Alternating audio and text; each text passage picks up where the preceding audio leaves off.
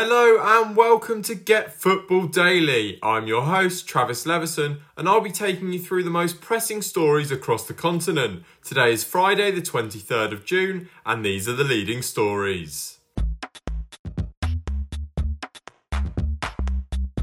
We'll begin in England, where the big news comes on Tyneside as Fabrizio Romano has reported that AC Milan's Sandro Tonali has agreed personal terms with Newcastle United, and the deal is just waiting on the two clubs agreeing the payment structure and any potential add-ons.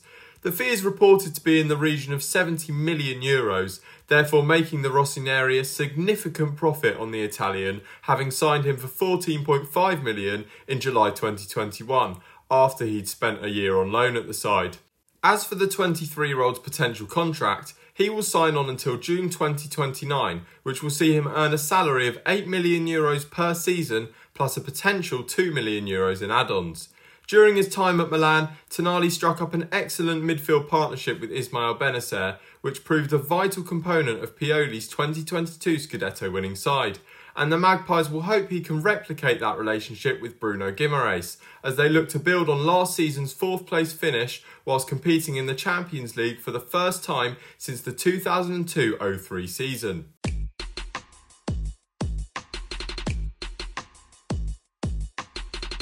In France, and there's a very interesting story over Toulouse's participation in the UEFA Europa League next season. See, earlier this year, Toulouse qualified for the Europa League through their excellent win in the Coupe de France after they beat Nantes 5-1 in the final. However, due to UEFA regulations, they may not actually be able to partake in the secondary UEFA competition, as Article 5 of their regulations states that two clubs under the same ownership cannot participate in the same competition. See, the problem for Les Violets is that they are owned by Redbird Capital Partners, who also own Serie A giants AC Milan, whose fourth place finish last season qualified them for next year's Champions League. This means that there is a hypothetical scenario in which Redbird's two clubs could meet in the knockout stage of the Europa League, should the Rossoneri finish third in their Champions League group and Toulouse qualify for the next round through their group. As a result of this possibility, Redbird founder Jerry Cardinal has stepped down from his position on the French side's board. However, according to L'Équipe, with three Redbird representatives still sitting on the club's administrative council, the changes do not indicate that the American business no longer have decision-making power at both clubs. UEFA will make a final decision over Toulouse's participation in the Europa League next season at the end of this month. For our next story, we do stay on the topic of multi-club ownerships in France. However, it is one that may be the beginning of a project which could have multiple ramifications all around Europe. This is because Blue Co Group, the consortium which bought Chelsea in May 2022, have confirmed that they have bought a majority stake in Racing Club de Strasbourg. The group stated that the investment, along with their stake in Chelsea, will allow them to further their presence in European football. The Guardian have reported that they are paying €75 million for an almost 100% stake in the French side, in a deal which is said to be a major boost for the London side's owners Todd Boehly and Clearlake Capital, who have been searching for clubs to purchase since last summer, looking at sides in France, Belgium, Portugal and South America. Although Mark Keller is set to continue on as president at Strasbourg, the deal will see Chelsea gain influence at the club and potentially kickstart a multi-club model similar to those of City Football Group, Red Bull and many more.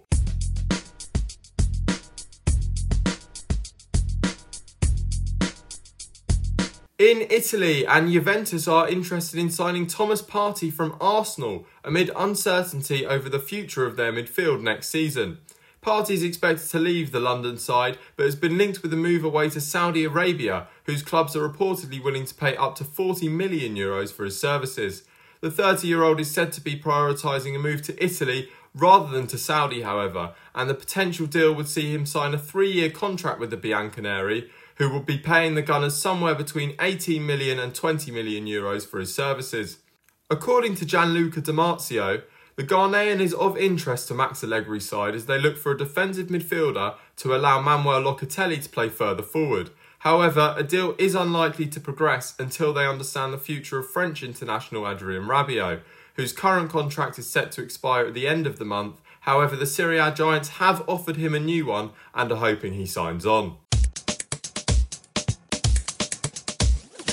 We'll finish off in Spain, where we'll give a quick roundup on Real Madrid's potential contract renewals for next season, as according to Marca, after announcing the contract extension of Toni Kroos, which will keep the German in the Spanish capital up until 2024, Los Blancos are set to announce 3 more players to have extended their contracts, with Luka Modric, Dani Ceballos and Nacho Fernandez all expected to pen a new deal in the coming days. Whilst Nacho will continue to be a reliable servant for the club, the renewal will ensure Madrid maintains sensational midfield depth next season, with the aforementioned stars joining Aurelien Tchouameni, Eduardo Camavinga, Federico Valverde and new marquee signing Jude Bellingham in the ranks at the Santiago Bernabeu. Meanwhile, the addition of Joselu and returns of Brahim Diaz and Fran Garcia respectively will prove valuable additions to the rest of Carlo Ancelotti's squad.